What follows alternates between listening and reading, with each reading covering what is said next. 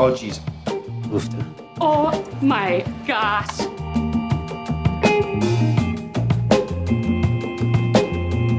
You're listening to Aw Geez, a Fargo recap podcast from Minnesota Public Radio. We're here to provide an authentic Minnesota perspective on a show that's named after a city in North Dakota. Every week we go over what happened and who's dead now, and we'll ask experts to weigh in on the show and talk about the murders, the mob, the music, and more. I'm Tracy Mumford. I write about books for NPR, and I love cable TV. I'm Jay Gabler. I write about music for The Current and Your Classical, and I'm an editor at a pop culture blog called The Tangential. Today, we are going to recap the first episode of Fargo Season 2. We're going to talk to Dave Kenney, who's the co-author of the book Minnesota in the 70s, and we're going to speculate about what might be coming our way next week. The arrows. Gail's putting in the arrows on Reagan. This episode kicked off with a black and white fake movie starring Ronald Reagan. Although we don't see Ronald Reagan. Right, but his name comes up big on the screen. It's this fake movie called The Massacre at Sioux Falls. And a movie from Reagan's movie actor career. So the movie itself was supposedly being made quite a ways before the setting of the TV show in 1979. That's right. I read that. So Noah Hawley, who created the show, said, I kept expecting Fox to tell me, like, no, you can't open the season with a fake Ronald Reagan movie, and just nobody ever said no. So that's what we have. So what's he like, anyway? Who? Dutch, Reagan. Ronnie. The Prince. The real class act. And then there's a news montage as the credits roll, sort of catches up on the historical context. We see Jimmy Carter's crisis of confidence speech, where he's talking about the ennui that the nation is experiencing. Is America heading downhill? And we've got all these clips. We've got John Wayne Gacy. We've got war footage. I mean, it's definitely showing, like, society is on the brink of something. There's serial killers and bombings and Jimmy Carter appealing to the nation. So we've definitely stepped in something, basically, is what this historical montage is telling us. Welcome to 1979 in not Minnesota. We're in Fargo, North Dakota. That's right. So in Fargo, we meet this crime family, the Gerhardts, and we meet them first with the eldest brother, Dodd, played by Jeffrey Donovan, who is doing, I think, one of the worst Minnesota accents I've ever heard. Said 11, not noon. What? Say that again. Okay. Say it again. Okay. Where's the goddamn money? Gave it Ollie like yesterday. Don't lie. I mean, I'm getting it. It's just a little late. The hell you say I did the rounds. Everybody paid. Of course they're gonna say that. So you got the money. So here we've got Kieran Culkin. He's kind of the ninny little brother. His accent, respectable. Jeffrey Donovan in there, I was like, is he Irish? Like, I don't know. I was not getting into his Midwest accent. For me, for something No, you're in for the family, not for yourself. And interesting here, I think we get a technique that we saw a lot in the first season of Fargo, which is characters who bear strong resemblance to characters in the movie, but are not those characters. I think the younger brother, Rye, really is kind of channeling the Steve Buscemi type, and the paterfamilias is extremely reminiscent of the grandfather from Fargo. You half expect him to say to his kids, what are y'all going to go to the McDonald's? Right. So we've met two of the brothers. We meet the rest of the Gerhardt family. Basically, they live in this like big estate outside North Dakota in the snow, naturally. And we've got Otto, who is the patriarch of this crime family. We find out they're hemorrhaging money, they're gambling, and drug profits are just not what they used to be. Nothing is in 1979, right? It's tough times for everyone in 1979. Otto Gerhard gives this big speech about how anyone who's, muscling in on his family's profits, he's going to grind their bones and make their bed. And then I thought that we were going to have our first body 8 minutes in. Yeah. I thought Otto Gerhard down for the count, dead. But not quite. So he has a stroke, right? He's not dead. But he's at least out of commission for the moment, so his family is going to have to go on without him. But meanwhile, we found out that Rye has plans to make it on his own with a scheme involving, wait for it, IBM electric typewriters. I love this. He's so convinced that this is going to do it. He is teaming up with this kind of shady car salesman and pitches his brilliant plan.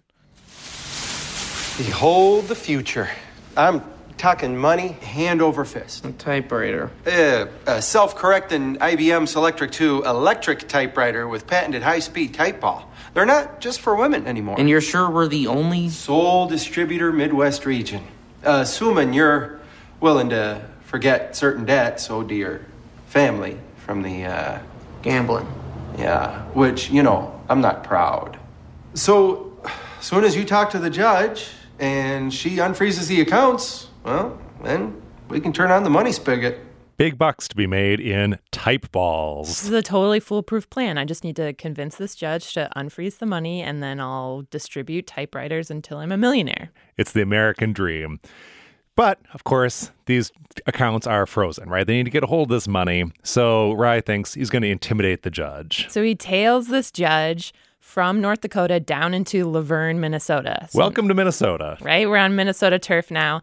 And where do you go when you go to Luverne, Minnesota? To the Waffle Hut.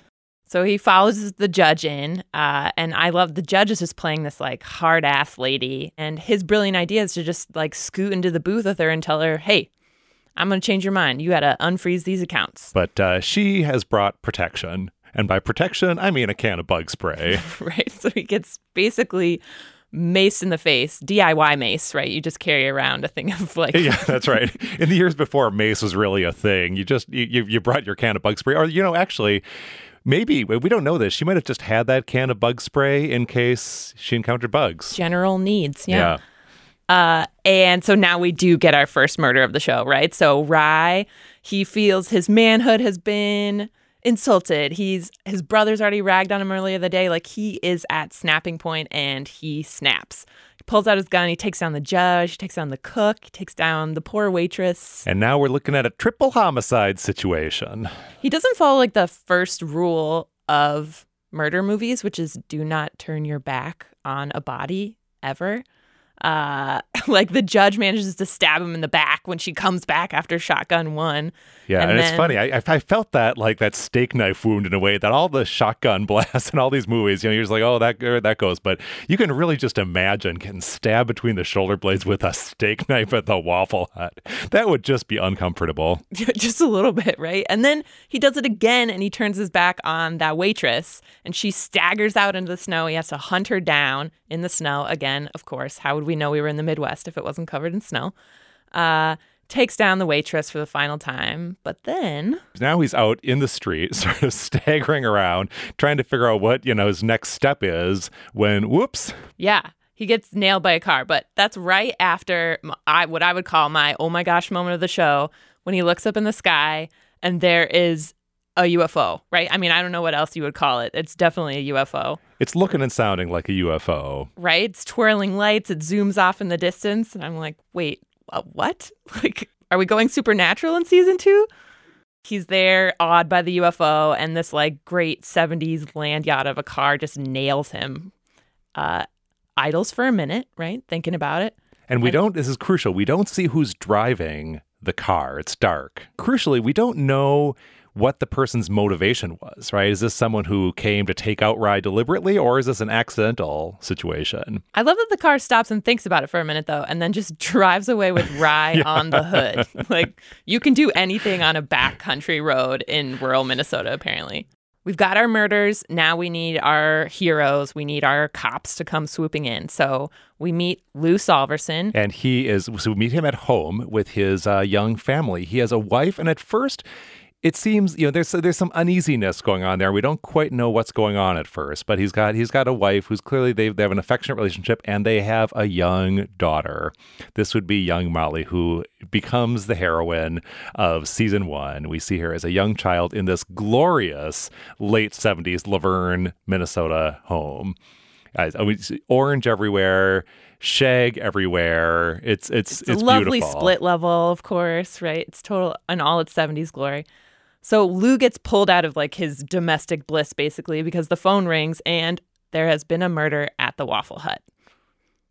We go to the crime scene. Lou Solverson's there. He's like walking through this mess of blood and waffles and smashed coffee pots. Ted Danson comes in playing this very distinguished looking state trooper. He looks around and he has like the most Minnesota reaction I can imagine to finding 3 dead bodies in a Waffle Hut. Well, this is a deal. Yeah, it's kind of a deal.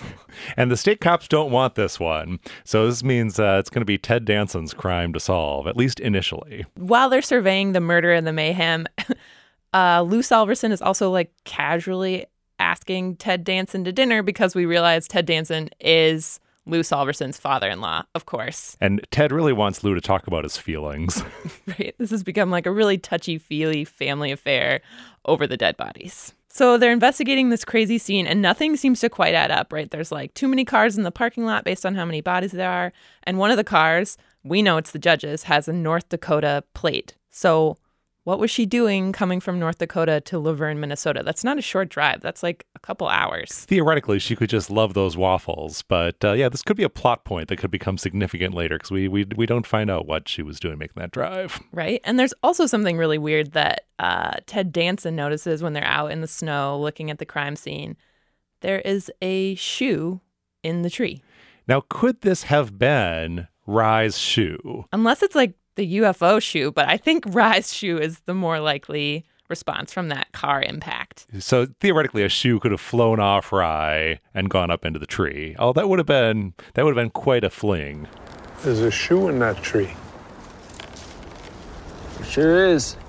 It's great detective work. But meanwhile, Lou heads to the VFW to relax, play a little bingo. Yeah, we've got some super 70s bingo action happening, and Lou's buddies include Nick Offerman playing Carl Weathers, who's this total conspiracy theorist nut who I love, and he has like this great facial hair and this super nice suede coat going on. So now we have sort of a trio of friends with Carl Weathers, and there's sort of a timid, other friend, and we sort of end up with a very Big Lebowski-like trio here with Nick Offerman kind of in the John Goodman role, kind of the big mouth conspiracy theorist. And this, I feel like this could establish what could be a pattern over the course of the season, which is that we're starting to get references to Coen Brothers movies beyond just the movie Fargo. I think that we're really seeing some exploration of the whole Coen Brothers universe. And so people who are fans of the entire Coen Brothers filmography will have a lot to catch over the course of this season, I'm guessing. Right? They're definitely leaving like little treats for people who are paying attention. At this VFW drinking thing, another thing comes out though, which it's been hinted at pretty heavily through the episode, but Lou Salverson's wife has cancer. Yeah, she just had her first chemotherapy. Nick Offerman has a great line about like, if John McCain could survive the Viet Cong thumb screws, then she can make it through this cancer thing. So you've got a little hat tip to John McCain there. I think they're going to have fun playing with all that history. Yeah. This is the post-Vietnam era, so still very, very, very present in the minds of Americans. Now we leave the VFW and we go and meet this not-so-happy couple at home, Ed and Peggy. Ed is he's pretty happy-go-lucky. He's kind of the butcher's assistant and comes home with his pork chops, and he's content to just like sit at home with his wife and talk about having kids. Peggy, not so much. To have kids, you need to have the kind of relationship where you touch each other occasionally, ideally without your clothes on. And it doesn't really look like they're on that kind of a basis right now. Yeah, Peggy's not so into it. We get this definite housewife discontent. She wants to be a hairdresser. She wants to take these LifeSpring seminars. She'd love if we could just like ditch this place and move to California, right? She is just not into this domestic 70s home life that her husband loves. And she also seems to be a little bit on edge, which initially you think is maybe just because their marriage is on the rocks, she's had a busy day, but then you learn, oh no, she had a little incident earlier in the day. We go in the garage and we see a car that we recognize with a giant person-shaped hole in the windshield. She tries to say that she hit a deer. No, she hit a very alive creature who is making noise in the back of the garage, and this would be Rye. Very much in pain, very angry, comes for Ed. Ed and Rye kind of tussle in the garage, and there's like no tools available except this garden trowel. And the minute he picked that up, I was like, I know what's going to happen. And then exactly that happens. It happened, right? So now Peg and Eddie have left their lovely meal of hamburger helper and have a dead body on their floor of their garage, which they've both contributed to killing Rye. And you got to think, Rye clearly had it coming, but man, not the way you want to go. Getting stabbed first in a diner with a steak knife, then getting hit by a car, and then getting troweled in the abs. That's just, yeah. Yeah. But Hello. now he's dead for real this time. Yeah, now he's absolutely dead. Definitely dead. Yep. And Peggy says, we got to get through this together. We can't tell anybody. And poor schmuck Ed just goes along with it. If we're going to get clear of this, then we're going to have to clean it up. Pretend it didn't happen. Because if this comes out, then all the things you want, that we want, that's over. Right. And Peggy's motivation here is that Peggy thinks that she actually, essentially killed Rye by hitting him with the car. That she's thinking she was involved in what they might call a hit and run situation, and that she, could go to prison. They could both go to prison if it's revealed that she inflicted the fatal wound on Rye. I would note that. So Ed is being played by Jesse Plemons from Friday Night Lights. And the same thing happened to him on that show where he got involved with this girl and ended up having to kill somebody, and then they just never talked about it again. So for Jesse Plemons, this is a little bit of a rerun. He's kind of your go-to guy. What do you want? A reluctant murderer. So he's like, all right, we'll do this, Peggy. We'll do the same thing that people do in every movie with a dead body. We will put it in our freezer. Yeah, exactly. And of course they have a freezer out in the garage, big body size freezer that Rye fits perfectly into. Right. So we closed the lid on Rye for a moment. Literally. Yep. But now we're going to take a little jaunt down to Kansas City. So earlier when we met the Gerhardts, they were talking about how someone's kind of muscling in on their territory. Their gambling and drugs profits are down. And I think we meet those mobsters down in Kansas City who are responsible for that. The main component of our northern expansion strategy involves the absorption of the Gerhardt family syndicate, headquartered in Fargo, ND. Now, the Gerhardts control trucking and distribution for the entire northern Midwest. It's a family business started in 1931 by Dieter Gerhardt, now deceased and taken over in 1950 by his son Otto. Now, not in the report, but of relevance to this meeting, old Otto had a stroke yesterday in the family compound in North Dakota. Leaving who in charge? Unclear. His wife, Floyd, she's tough, but, a girl. And then there are the three sons, Dodd, Bear, and Rye. And of course, they all want their shot at the throne. Love that slide projector. And he's back in the days when if you wanted to give an audiovisual presentation, you had to make your own slides. I love that the mob uses slides for their dirty plans. I also love that we've got Brad Garrett there from Everybody Loves Raymond getting to play a dark, nasty guy. I think he's going to have a lot of fun with that. So, and this is pretty much the end of episode 1. The Kansas City mob heads up to Fargo, and the song we hear over the ending credits of episode 1 is Go to Sleep Little Baby, which is a song that may be familiar to Coen Brothers fans from another film of theirs, Oh Brother, Where Art Thou? Okay, so my oh my gosh moment was obviously the UFO. What moment left you wondering, what? I feel the reveal that it was Kirsten Dunst who was responsible for hitting Rye in the road. And I feel like I was throwing my hands in the air at that point, not so much because it was, or it should have been surprising, right? But I'm just so bad at figuring out what's going to happen in a show. It's oh, of course it was her. But I'm still wondering, and I don't know what the answer to this is. I'm still wondering if there's more to the story than meets the eye. I mean, I think we're led to believe at this point that it was a pure accident that, that she hit him in the road. But you think Peggy did it on purpose? I'm just saying that's, that's a distinct possibility. Okay, hold on to that theory. All right. See what happens. All right. Since we've traveled back in time for the new season, let's talk about how accurate this 1979 version of the Upper Midwest is. We've got an expert on Minnesota in the 70s here with us, Dave Kenney, the co-author of the book, Minnesota in the 70s. Dave, thank you for being here. Thanks for having me. It's fun. Since this is the last pre-Reagan year, what are some of the things that are on the minds of Americans at this point, right before the Reagan years start? Minnesota, people forget, was sort of a harbinger of things to come.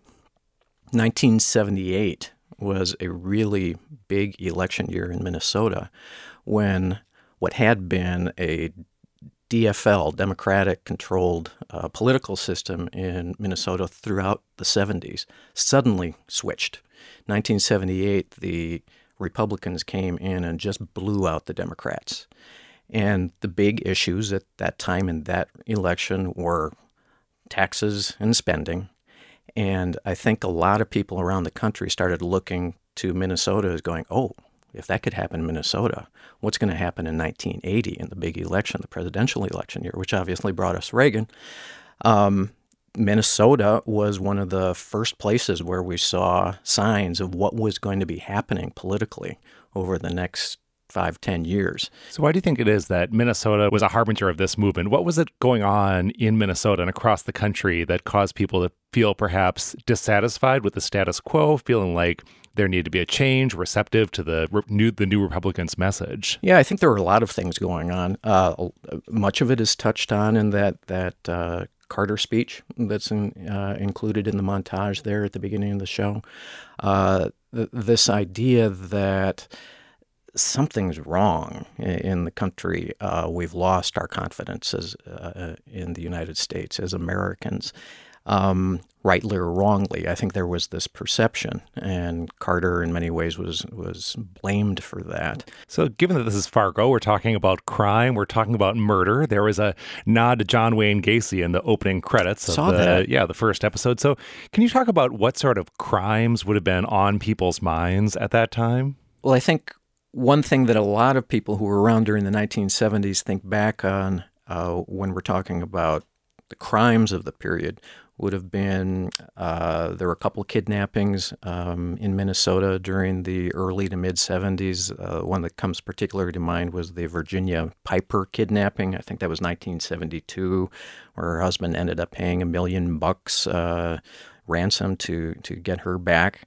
But the other one that probably people really are thinking of most of the time during 1970s here in Minnesota was what became known as the Glenn Sheen murders up in Duluth, where a very wealthy woman, Elizabeth Congdon, was found dead in the Glenn Sheen estate in which she lived.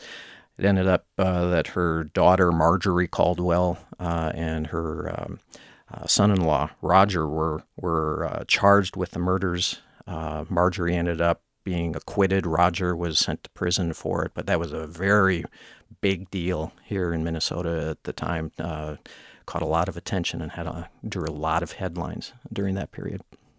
I think maybe that sort of added to this idea of things are just getting out of control. That we don't have a handle on things, and so people would look at these strange cases coming out of Minnesota or elsewhere. I guess the Gacy case is a great example of just the weirdness that was happening. But it sort of feeds, I think, this atmosphere that maybe they're trying to create here in Fargo.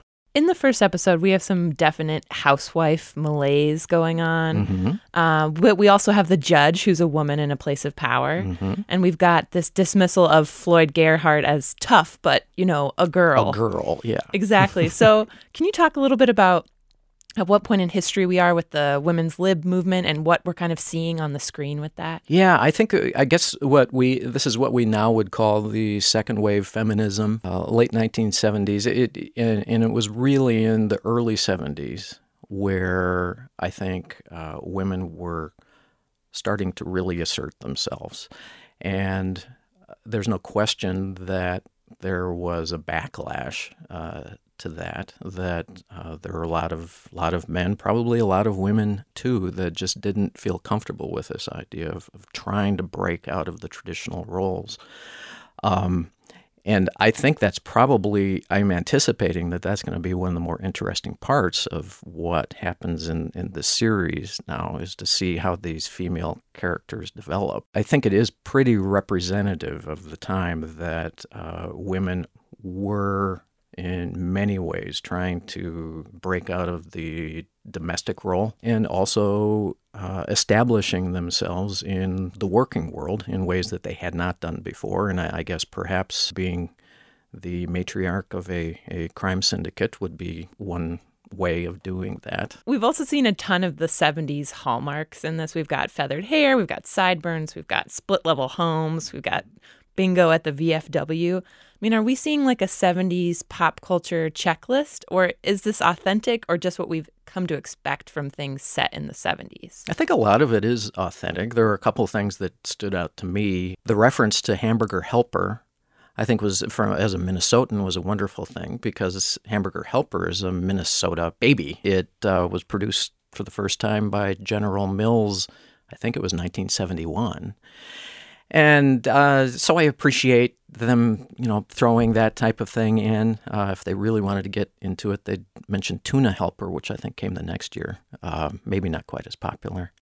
The one that I loved, and I don't know that it's necessarily a 1970s thing, but it brought me back to my parents so much. The garage. I don't know if you noticed, there are a few shots where you see the tennis ball hanging down from the rafters of the garage. And this reminded me of my parents to a T. And they do this. They hang the tennis ball down from the rafter and put it in the right place so that you come slowly into the garage. And when your windshield hits the tennis ball, that's when you stop. You're in the perfect spot in your garage. And I just laughed out loud when I saw, I guess it was sort of a flashback scene where you see her drive the car with a body hanging on the hood. And instead of the windshield hitting the tennis ball, the guy's rear end hits the tennis ball, and that's when she knows when to stop the car. Maybe it is sort of a checklist of things that are touchstones for people from that period, but why not? It's fun. And it does, I think, establish a little sense of credibility. Yeah, I noticed the tennis ball detail, too, and I thought that was great. It really pulled off that Fargo trick that both the filmmakers and now the makers of the TV show have been striving for, which is to contrast those really mundane details of Midwestern life with this horrific scenario involving murder, mayhem, crime. So speaking of Minnesota details, so a lot of the references that we have seen are sort of universal or common to Americans of the period. You'd recognize them if you were thinking about the 1970s anywhere. But as someone who's an expert on Minnesota specifically in the 70s, are there any Minnesota-specific references you're hoping to see in the rest of the series? People, places, things? Well, I think one part of it is just given where it's set. This is small-town, rural America. This was a really difficult time for a lot of small towns. It was the beginning for many communities of an extended period of difficulty, especially in economic standpoint, because what was happening on the farms at that time, farms are getting bigger, but they're also employing fewer and fewer people. The railroads are leaving in many of these towns, including Luverne. So I would expect and hope to see some references as the series continues to that type of thing about how these towns were struggling to find a new identity at a time that the economy was really being really hard on them. And so when the Kirsten Dunst character is thinking about maybe just getting out of town, it's maybe not just having to do with the fact that, well, she thinks she's just killed a man, right, or that she just wants to go to the small town, but that opportunities could be really shrinking in this town. I think people are starting to look toward the future and going, what is going to be here for me, especially if I'm a young person? And that migration away from the towns is a real issue that they're still dealing with today. What else did we miss from the 70s perspective as a historian and someone who's written about it? One thing that hit me, and I would be really surprised if this doesn't turn out to be a big deal in this season, believe it or not, is the whole UFO thing. It may sound weird to bring this up as far as the 1970s go, but there were a couple UFO cases in Minnesota that were pretty big at the time. If you follow this sort of thing, and I'm sort of embarrassed to say that I do, this was a big decade for UFOs in Minnesota. In the scene where they're going from North Dakota to Luverne, sort of leading up to the Waffle Hut, and in the soundtrack, you're hearing this song called Children of the Sun. That song is all about aliens coming to Earth, invading Earth. Remember, if this is supposed to take place in early 1979, it was just a little over a year before that, that movie Close Encounters of the Third Kind came out. Then you put that together with the fact that later on in 1979, there was this case in Marshall County, Minnesota, right near the North Dakota border, not too far from Fargo. Probably the most famous UFO case in Minnesota UFO history, case where this guy named Val Johnson. He was a deputy sheriff, and 1 o'clock in the morning or something, he's out on this rural road, and he sees this bright light traveling at what he described fantastic speeds, and then all of a sudden he hears this bang, and he goes out cold, and he wakes up apparently an hour later or something like that. And he's got signs of burn marks on his skin. His squad car has been horribly damaged, and nobody can explain what went on. And this is considered one of the best UFO cases just because there's physical evidence and all that sort of thing.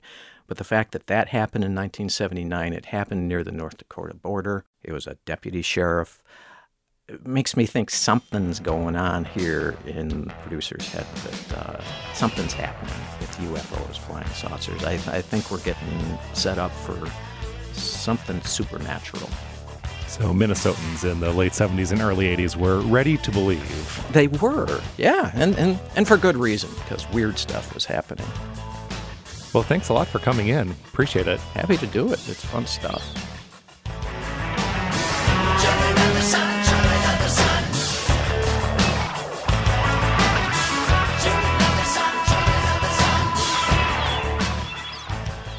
So next Monday, we will be back on our couch watching episode 2.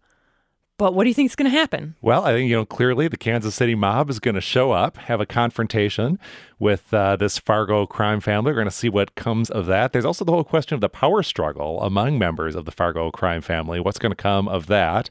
We're going to find out whether Ed and Peggy get away with it. I don't know. Do you think Ed has his cojones enough to pull this off? I don't know. Also, the Gerhardts don't know that Rye is dead yet. So what's going to happen when they figure out that, the youngest son of the most powerful crime family in the Midwest has been killed by our little couple in Luverne? And what's going to happen to Rye's partner without I don't know. I don't think that the judge being killed is going to free up those accounts any sooner. You are obsessed with the typewriters. It's true. Yeah. Also, what is up with the UFO? That's what I'm waiting to see. And the shoe. Will the shoe fit? And who will it fit? Or who would it have fit? Thanks for listening to episode 2 of the Aw Geez podcast. We will be with you next week to recap what happens on the next episode of Fargo. Aw Geez is produced by Tracy Mumford, Jay Gabler, and Molly Bloom. Our engineer this week is Corey Schreppel. Many thanks to John Gordon and Steve Nelson. We're live tweeting the episodes on Twitter at Aw Geez Podcast. That's AWJEEZ Podcast. Our theme music is by the Valdons, courtesy of Secret Stash Records. Find more at secretstashrecords.com. Okay, then. Bye now. Bye now.